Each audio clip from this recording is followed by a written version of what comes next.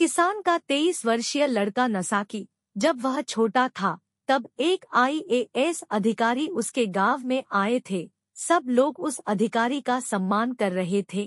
तभी से नसाकी के मन में आईएएस अधिकारी बनने की इच्छा जाग चुकी थी। बचपन में ही नसाकी की मां की मौत हो चुकी थी। नसाकी ने ग्रेजुएशन पूरी करने के बाद उसने यूपीएससी की तैयारी शुरू कर दी। शहर जाकर पढ़ाई करने के लिए पर्याप्त धन तो नहीं था, इसलिए उसने घर से ही पढ़ाई करने के बारे में सोचा। वह सुबह को 2.5 घंटे और शाम को 2.5 घंटे पढ़ाई करता।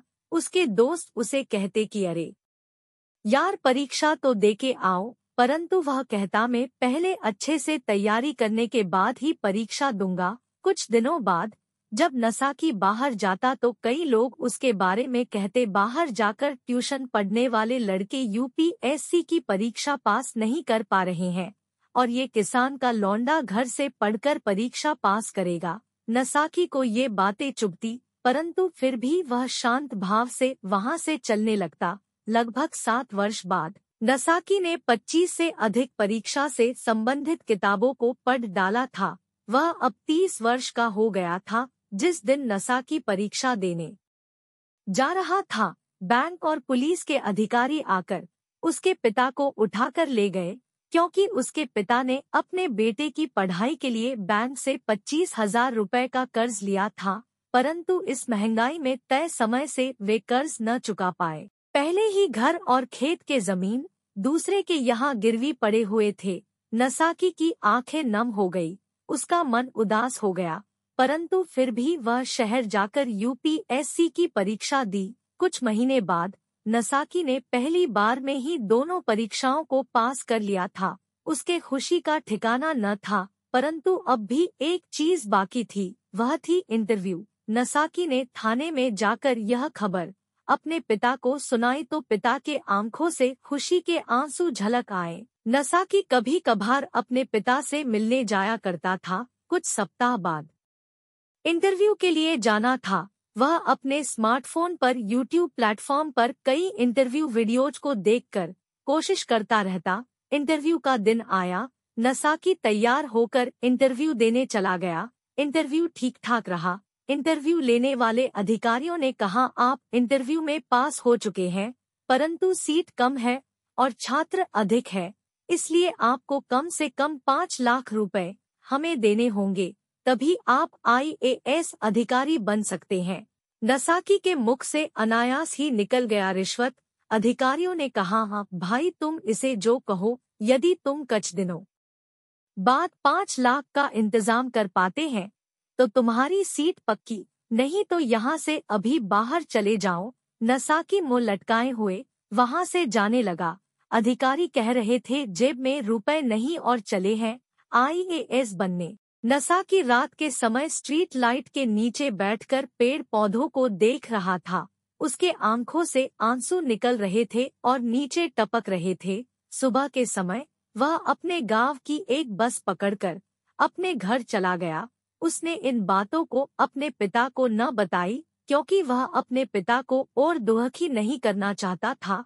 कई महीनों तक मजदूरी करके वह अपना पालन पोषण करने लगा। 1 वर्ष बाद जब नसाकी चाय पी रहा था, उस दुकान पर लटक रही एक अखबार पर उसकी नजर पड़ी। वह उस अखबार को पढ़ने लगा, जिसमें लिखा था इंटरव्यू लेने वाले अधिकारियों के घर पर सीबीआई की रेड पड़ी। उनके घर से करोड़ों रुपए कालाधन जब्त किया गया और उन्हें अपने पद से सस्पेंड कर दिया गया है। साथ ही उन्हें गिरफ्तार कर लिया गया है। ये जानने के बाद नसाकी जोर जोर से हंसने लगा और दौड़ता हुआ अपने घर जाने लगा। उसने फिर से पढ़ाई शुरू की और इस बार फिर से परीक्षा दी। नसाकी ने दूसरे प्रयास में भी परीक्षा पास कर ली, साथ ही इंटरव्यू भी पास कर ली। कुछ वर्षों की ट्रेनिंग के बाद वह आईएएस अधिकारी बनकर अपने गांव लौटा। गांववासी उसका सम्मान कर रहे थे, फूल मालाएं पहना रहे थे। 1 महीने बाद बैंक का कर्ज चुकाने के बाद वह अपने पिता को छुड़ाकर अपने नए घर में ले जाने लगा। लघु कहानीकार Pankaj modak. नस्की, a 23-year-old farmer's son. When he was younger, Then an IAS officer came to his village. Everyone was respecting that officer. Since then the desire to become an IAS officer had awakened in Naski's mind. Naski's mother had died in his childhood. After Naski completed her graduation, she started preparing for UPSC. There was not enough money to go to the city and study. So he thought of studying from home.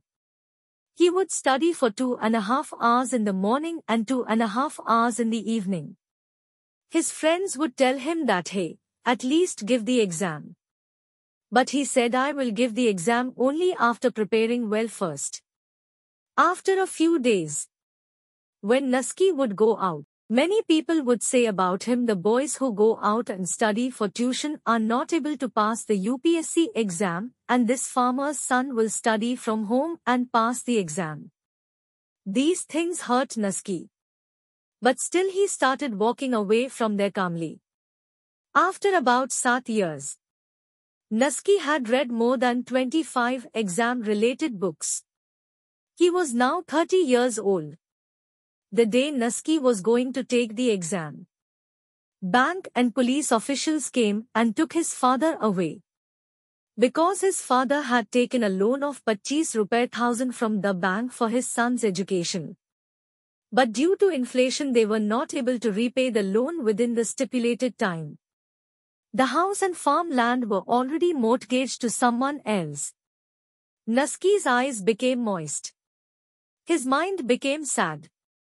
But still he went to the city and took the UPSC exam. After a few months, Naski had passed both the exams in the first attempt itself. There was no limit to his happiness. But there was still one thing left. That was the interview. When Naski went to the police station and told this news to his father, tears of joy appeared in his eyes. Naski used to visit his father occasionally. After a few weeks, I had to go for an interview.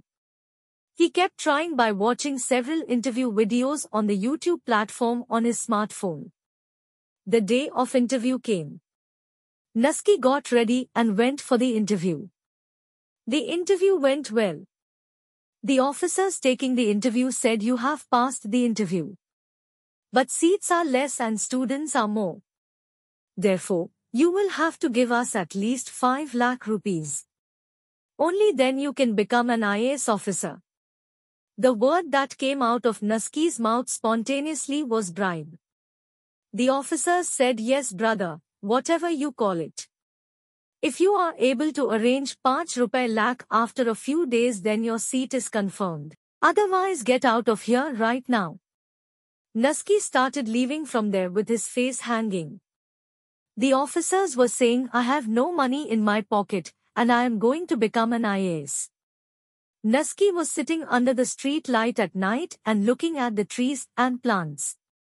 Tears were coming out of his eyes and dripping down. In the morning, he caught a bus from his village and went to his home. He did not tell these things to his father, because he did not want to make his father sad. He started supporting himself by working as a laborer for several months. A year later, when Naski was drinking tea, his eyes fell on a newspaper hanging on that shop.